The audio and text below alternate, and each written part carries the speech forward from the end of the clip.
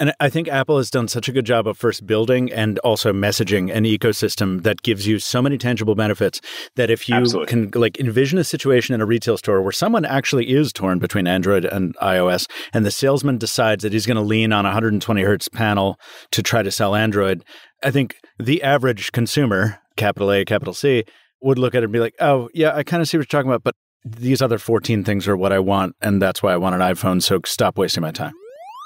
Today is important. I would even say momentous.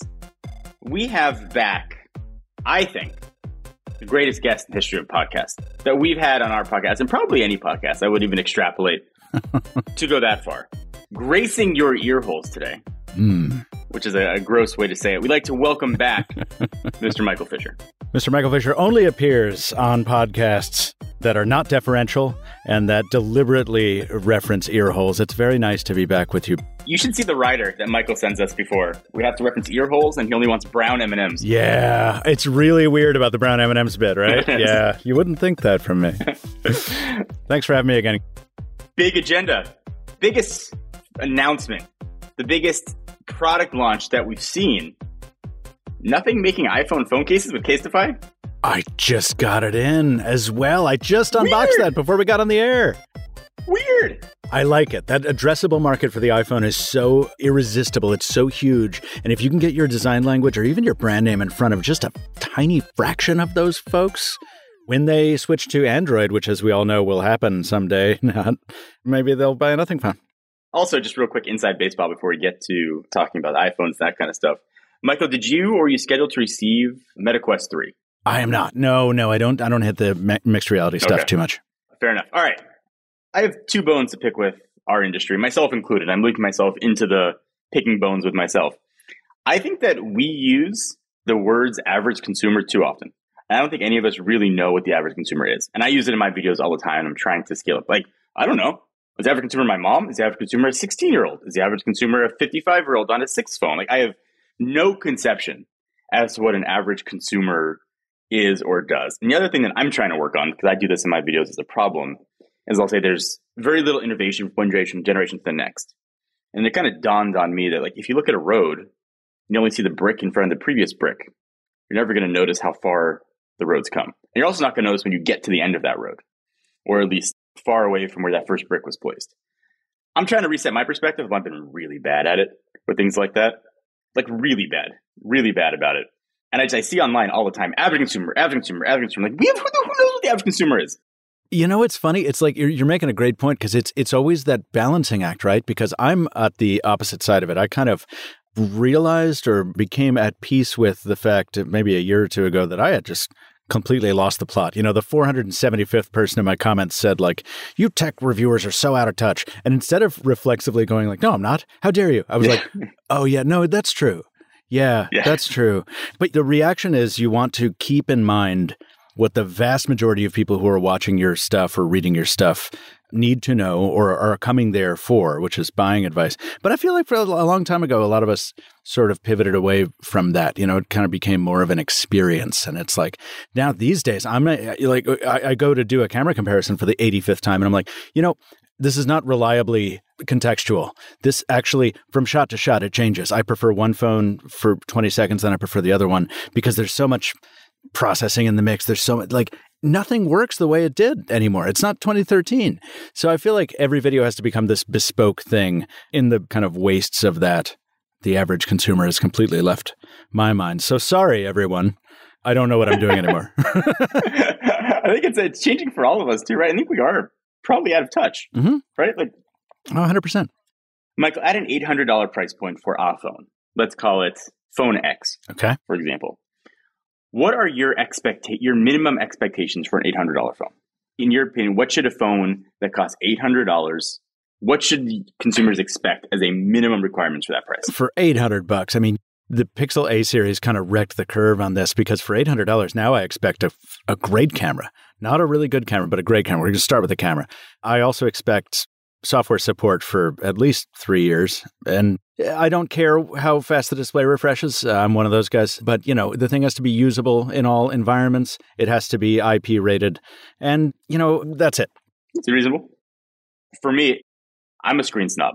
I feel like the way I interact with the phone is on the screen. If it's a bad screen, the specs to me matter much less in my experience with it. Sure. I love a high refresh screen. That is kind of where I start. Outside of high refresh screen, I don't want to ever think about the processor. I don't care what it is. I just want to never think about it. Does everything open up quickly? Can I multitask? Is the phone shouldn't be a million degrees? I don't want to ever be cognizant of the processor. So whether it's a flagship processor, not a flagship processor, I just want it to work for what I am trying to do with it. I would like a battery that can last me a day and cameras that are good enough to take pictures of my kids at their baseball games. It's a pretty reasonable list of expectations, I think. But what's interesting, kind of the point I wanted to make is vastly different answers. And obviously I brought it up because the iPhone 15 starts $800. And there was a bit of a, not controversy, but discussion online about 60 hertz screen on an $800 phone. And that's where I'm trying to be more self-reflective and be like, maybe I am like, hey, like, hi, I'm the problem. It's me. Thinking that like maybe my expectations for what you get for that are different, what people want for that. And I'm hearing two people who really said you wanted other things than the screen. Well, and here's the thing. I think the refresh rate discourse is a bit of a trap. I tweeted about this the other day. I left Twitter for 3 days and I came online and I was like, oh my God, everyone's talking about the refresh rate. I have to go. This is the most insane thing. Because y'all know I love my foldables. You know, I probably know that I love my Motorola Razr Plus review sample. I use it whenever I can. With that phone, if you open Instagram or Twitter or pretty much any app with a feed, scrolls like a Galaxy S2 that has been left outside on a hot summer day.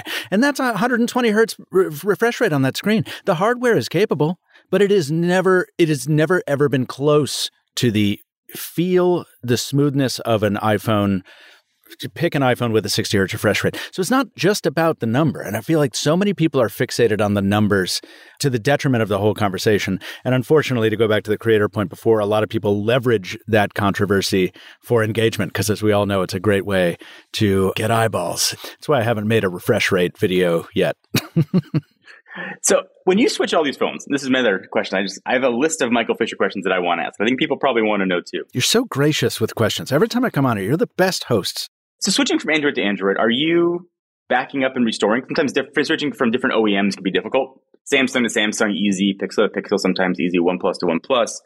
Are you backing up, restoring? Or are you setting everything up from scratch each time? Typically, I will use Google's backup, the kind of stock Android backup solution, the cloud-based one where it backs up all your apps and stuff. But so that means I still have to log into all my apps and do all my passwords again and stuff. I did have a great experience with the Pixel this time. I don't even know if I'm allowed to talk about that, but whatever.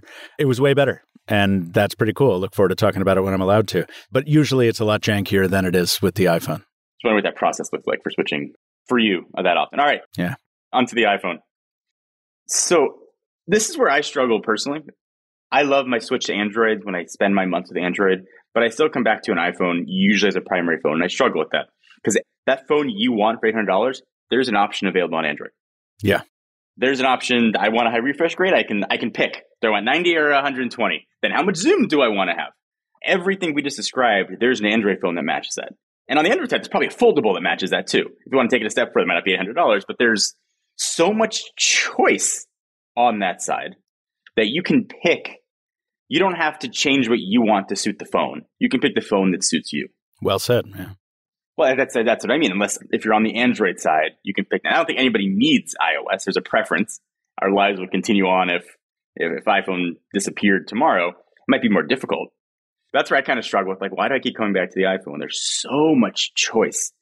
I don't. I love my time with Android. I would have stayed with it if I wasn't trying to, do my review for the 15 Pro Max. I was on the S23 Ultra. It was perfect. It did everything I needed to do. I even got most of the iCloud stuff working on it. I was iMessaging on it fine. This is a very reflective episode. Yeah. Well, could it be related to, you probably have an iOS-based family, right? Yeah. Most of your friends have iPhones. Couldn't it be as simple as the network effect, John? It is. So I have a shared gallery with my parents, and it's easy for them to just share photos, and they're not going to learn how to use Google Photos. I've tried. They don't know how to use it to share things. So it just makes life more simple. But the big point was there's an Android option for everything. On the iPhone side, you oftentimes have to change what you want to the phone. And that's it's an interesting approach. I'm not saying it's bad or better. I have $800 to spend on an iPhone. Here's what I am going to be able to do. Yeah. For me, it might be perfect. For you, it might not. And I think Apple has done such a good job of first building and also messaging an ecosystem that gives you so many tangible benefits that if you can like envision a situation in a retail store where someone actually is torn between Android and iOS, and the salesman decides that he's going to lean on a 120 hertz panel to try to sell Android, I think the average consumer, capital A, capital C, would look at it and be like, oh, yeah, I kind of see what you're talking about, but these other 14 things are what I want, and that's why I want an iPhone, so stop wasting my time. And I feel like we've reached this breaking point that kind of started with the Razr phone so many years ago and the refresh rate thing. And some people can't see it. Some people can see it but don't care. And it was like the last thing before foldables that everyone agreed would set one Android phone apart from another. And it started falling apart right then because, like, guys, if this is where we are, we got a big problem. I don't disagree on that. So a slight topic pivot, if I can. Let's talk Android. Let's talk Pixel in particular. Now, I know you were at the event. You have opinions that were formed solely from that event and nothing else. Right. Google made some interesting announcements, right? I think the biggest one is if you buy a Pixel 8 Pro, that phone will be supported until 2030, according to Google right now. Right. You have interesting perspective on that. You interviewed Osterloh talking about Google's history of promises recently, Stadia, myriad of messaging apps, services, hardware constantly getting killed. Podcasts got killed. Can people trust that? Yeah, it's exactly what I asked Rick. And you know what? His answer was actually quite telling. He didn't speak to the broader Google habit of killing things, except to say that they're aware of it. When he responded in terms of an actionable thing, he said, the Pixel. You can trust that the Pixel will be around for a long time. And I believe that is true. I think that's one of the few product lines you can look at from Google and say, okay, outside of search, which they can't kill, and, Bard, which they have to stick with now, the Pixel, they've put too much money into it and they've started to see results to the point where I think the Pixel will be around for a while. I don't think anybody's going to have use for a software update in 7 years. I think it is mostly marketing move to try and get ahead of this notion that Google supports its devices more poorly than Apple does. But it's very satisfying to see because I think it's going to have a trickle-down downstream effect on OEMs. Samsung was leading the charge with 5 years on Android, but now, now manufacturers that only offer 3 years of support are going to start getting pressure instead of just, Motorola being like the kind of receptacle for everybody's bad vibes. It's a 1,000,000-mile warranty on a car. You're not going to keep the car for 1,000,000 well miles, said, but yeah. It's nice to know it's there. And I've been critical of Google for killing products. In all fairness, when they said with the original Pixel, unlimited storage for life, they kept it. If you still have the original Pixel, you still have unlimited storage for the life of that phone. It was just changed. I don't know if it's Pixel 2 or Pixel 3 where that shifted. Yeah. So I would assume for Pixel 8 and Pixel 8 Pro, they will support that for 7 years. Do you think that 7 years continues into the 9 Pro, 10 Pro, just 7 years each time? Or is that something that they take a shot at? Yeah. No, with the context that you just specified, I feel like, no, they kind of find a way to walk that back. Because 7 years is an absurd, you're not going to want to have this thing. You're going to have to replace the battery twice at least, maybe 3 times. And in 2030, you're going to be dealing, what is that? 7 years? Where are we at? 2023? It'll be Pixel 16. Yeah, it would be akin to carrying a Pixel 1 today. Do you want to do that? I like really blue too, but you don't want to be putting up with that phone today. I was taking some photographs yesterday and I saw in a sea of iPhones, because this is Brooklyn, I saw a 9-year-old girl using an iPhone 12 Pro or something. And it was obviously hers because it was like a kid case and she's having a good time. And I'm like, wow, hand-me-down phones. Very useful use case for a 7-year update promise. Yeah. Also under the radar, if you pre-order the Pixel 8, I don't know if it's just the 8 or just the 8 Pro exclusively, you got free Pixel Buds 2 or a Pixel Watch. Oh, yeah. They've been throwing Pixel Watches at people. I mean, yeah. Not for nothing. I pre-ordered a Pixel 8 Pro. I'm going to sell that Pixel Watch, but... Mm-hmm. Is it the 2, John, or is it the 1? 2. It's the 2? Yeah? How about that? 2. The 1, I would have let them keep it. The 2, I'm open to trying. All right. So my list of Michael Fisher questions is extensive and never ending. We just got on the iPhone. So USB Type-C, I think that's a big deal. You could thank the EU, maybe Apple being ahead of things, whatever the reason. USB Type-C is a giant deal. If you were to pinpoint another, I think, pain point of Apple, or something that they've been really reticent to do, I think it goes to RCS, right? Is that the logical? That's a good one. It's not as serious as not being able to move stuff around on your home screen. Now, if just kidding. I want to put my icon down at the bottom. Damn right. No, go ahead. RCS. So now, there was before the European Union was calling Apple, if my memory serves, gatekeeper of certain softwares, and iMessage was pulled out of that, so it wouldn't have to be supported cross-platform. Can you see a world where, I'm not saying iMessage for Android, I think that's a pipe dream and probably will never happen, but can you see either Apple caving or embracing RCS in the name of a better user experience for the iPhone users to message Android? Absolutely not. I just don't see why they would. And it breaks my heart to say that because personally, iMessage is one of the things I just hate the most. And this is a very complicated issue because Apple really did fix a broken system. I love SMS. I love universal standards, but I still today get video messages from my parents that are, of course, 160 kilobits or whatever. So like, it hurts. It sucks. I think the thing that, first of all, I would have done differently if Apple was not associate that with a phone number, because that's what broke the standard. That's what led to our current situation. But that decision, I think, has led to more growth and more stickiness of the iPhone ecosystem than anything else, than AirDrop, than MacBook compatibility. Like that blue bubble thing, which everybody makes fun of, is so critical. So just like the memo from, I forgot who it was, but what a couple of years after they rolled out iMessage, they were talking about the Android compatibility, and they were like, Federici, I believe. Was it Federici? It was like, yeah, basically we see this only as a potential avenue for people not to buy iPhones. And I just don't see why Apple would consciously take a brick out of that garden wall. What do you message with? Google Voice, Telegram, Facebook Messenger, and Instagram DMs. It's a horrible situation. But when you ask any of us, it's like we're reviewers, so we probably have a stronger cocktail of messaging services than most folks. But speaking of being out of touch, this is why I couldn't get into iMessage in the first place, because everyone's everyone's like, I can text from my computer. I can just look at this. And I'm like, I've been doing that with Google Voice since it was called Grand Central, and that was in 2007. Like, that is not new to me. But to a normal person who's not going to use Google Voice, it's deeply powerful. What's the answer? Because I can see it in the comments and the messages I'm going to get as soon as the episode goes live, just to get in front of it. Why do Americans care about iMessage? WhatsApp's been great. We use WhatsApp we've seen these comments. Yeah, right. Yeah. Regularly. And in all fairness, WhatsApp is very good. Is there an answer to why we are iMessage locked when there are many other viable alternatives, and often ways alternatives that are better and certainly cross-platform than what we're using? Well, it's a confusing question. I think because smartphones took hold in Europe and in other markets with a bit more rapidity than they did here. This is why the iPhone was such a mushroom cloud over America, because it was like we had smartphones for years, but not a lot of people used them. And if they did, they used BlackBerry, and BlackBerry had a smaller version of this with BBM. But overseas, by that point, people had been using Symbian-based smartphones from Nokia for ages, and you could download third-party apps, and there was familiarity with that. So I wonder if that played a part in being willing. That's a fair point. Yeah. Also, the carriers don't have as much power over there.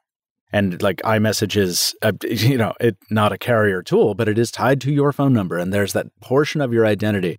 Did you watch *Halt and Catch Fire*? Did not. First season's a little bit of a grind, but the rest of the show brings me to tears. Anyway, they're building a search engine in the 90s. They're all excited about it. One night they go into the office, they look, they find that an internet provider has put Yahoo in the toolbar of its browser. And there's not even a conversation. They're like, oh, we're dead. It's over. And they just pack it in because you're right. The default has a massive position of power. So, again, by history of being all over the place this episode, I'd be remiss if I didn't ask you about the current state of foldables. Yeah. And I'm staring at my desk. I'm looking at the N3 Flip. We've got Pixels that fold. Samsung, of course, in the game. Oppo, OnePlus coming in. There's a lot happening here. So, what's your take on current foldables now? Do you think the foldable market will survive, or is foldable a transition to something different? If it's a transition to something different, I don't know what that something different is, and I don't know when it will ever show up. It's not rollables until we develop a new form of physics. So I think foldables are certainly here to stay. And I honestly think foldables are really something Android manufacturers will need to lean in even harder and more quickly. Because until Apple does a foldable, there's just something, you cannot get that experience on an iPhone. It doesn't matter how good the rest of it is, and the rest of it's really good. God, I make that point a lot. The iPhone is fantastic, but it is still a rectangle that cannot exceed the boundaries of its canvas. And a foldable is a multimodal solution that changes shape based on your needs. So any manufacturer that's not doing foldables right now, nothing. Don't know what you're doing. Do not know why. Yeah, I do. They're expensive. They're complicated. They have greater service and like whatever. It is still the only way physically to stand apart from the iPhone until we move to AI pins. So I think if there's a hardware answer, what I probably said was that no. I mean, look, I use cameras way too often, and Samsung does incredible things with Zoom, and I like to shoot a lot of photos and shoot a lot of videos. But ultimately, it's a matter of flexibility for me. And what John was saying before is, choice. Being locked into a single type of product, it just feels so confining to me to only be able to choose. If you want an iPhone, here's one of 4 options, which is really one of 2 options in 2 different sizes. If you want an Android with certain capabilities, cool. Here is 48 options for you. And what you can do then is you can tune it to your preferences, which you can also do with software a lot more so that you can do with iOS. And the hardware itself is a reflection. And this is so dumb and dorky, but it is a means of self-expression in the way that having a car is. Absolutely. Right? A lot of people are just content to get whatever. I don't know. It just gets me from A to B. I don't care. For me, it's no, the phone says something about who I am because I'm passionate about phones. And so the phone I buy reflects on me in a way that I'm not insecure if I'm carrying an iPhone around, but I just prefer my phone to say something about my tech persona. It's literally the same conversation every single time with every foldable. It's oh my God, that's so cool. I had one I've seen the commercial. Yeah, man. I mean, I'd never leave my iPhone, but yeah, that's really cool. That's what it is every single time. I can almost lip read along with them. So yeah, and you're right. Most people choose based on pragmatic needs. Most people choose based on solving a problem in their life. But we all remember a time when, that doesn't even have to be phones, guys. Pick something. Pick computers. Pick headphones. When these things were specialty objects that we talked about because we were geeky about them. And then they became mainstream objects. They became commoditized. And I don't know, there's a loss of specialness that comes with that I don't like. So what's next? What's the next special thing bound to be commoditized? I would love to be proven wrong about the statement. I do think AI is very clearly the future, in a lot of cases the present. But I would love to be proven wrong about this. Love to look back on this in 5 years and be man, was he incorrect? But when I hear one box that can do all these things, one box be a projector, one box can analyze, one box can communicate. The last time I heard one box doing all these things, it was Theranos. And I'm not saying this is a similar thing, but there's a lot being promised. Yeah. This is a see it to believe. And if their live demos are live demos and they do what this allegedly can do, it is game changing. But there's a lot being promised here. I mean, this is a new car company unveiling an electric car with 1,000 miles of range. It can recharge in 14 seconds and can drive itself across country. They're big promises. I would love to see these promises be fulfilled, but I remain very dubious. I will say this. I don't know if this is worth anything, but I did feel it today. When I was prepping for the show, I didn't realize, guys, that the Humane Pin had been shown off. I knew it had been shown at a fashion show and worn on the models, but, you can't really see it in too much detail. But we've seen it up close. Somebody took a camera and did a 360 around the thing. And I'm now much more excited about it than I was an hour ago before I saw that video, because what this has done is taken AI, which is this nebulous, huge thing. It's the future. It lives in the cloud. It's scary. It's whatever, and condensed it into something that will be a wearable that a company invested in making things look good is going to try to sell to normal folks. And I love that. I think the Google Glass analogy is a good one because, yeah, it might fall on its face, but or Focals by North, this is a new thing. It will not replace the smartphone, but it is a new category that for a little bit will be very interesting to see how normal folks feel about it out in the world. It'll be very interesting for me to use and be like, should I leave my phone in my bag for a little bit and just see what that feels like? Like, it's pushing the boundaries of how we experience the world in first person by using AI, which I'm already tired of hearing about, but in a new and exciting way. So I think that's going to be the next category I'm actually stoked about as a content creator and as a tech nerd. And that's pretty cool. What about you, John? I'm naturally skeptical, but I'm also very easily excited. I mean, something like the Humane AI pin, projection, and all, I think it sounds incredible. I would love to be excited by this. And if they deliver even 50% of what it can be, I am very excited. I don't love the idea of being recorded all the time, but I think we're always being recorded all the time anyway. Not audio. We're not always being recorded on audio. I don't know. All of our phones, computers, everybody's concerned about the cameras on those things, but no one's really paying attention to the microphones. Yeah. I understand the point of not wanting to be a player, because I don't want to be a player either. But I'm wondering if that stands in the way of progress, or if that's worth standing in the way of progress. You know, if that privacy and that sense of like just having a moment is worth stopping a certain amount of progress. It's probably an interesting question. Yeah, no, I think it certainly is, because I think privacy is like, look, I'm not the guy who turns off the AdSense like settings. Like, I like my ads to be relevant to me.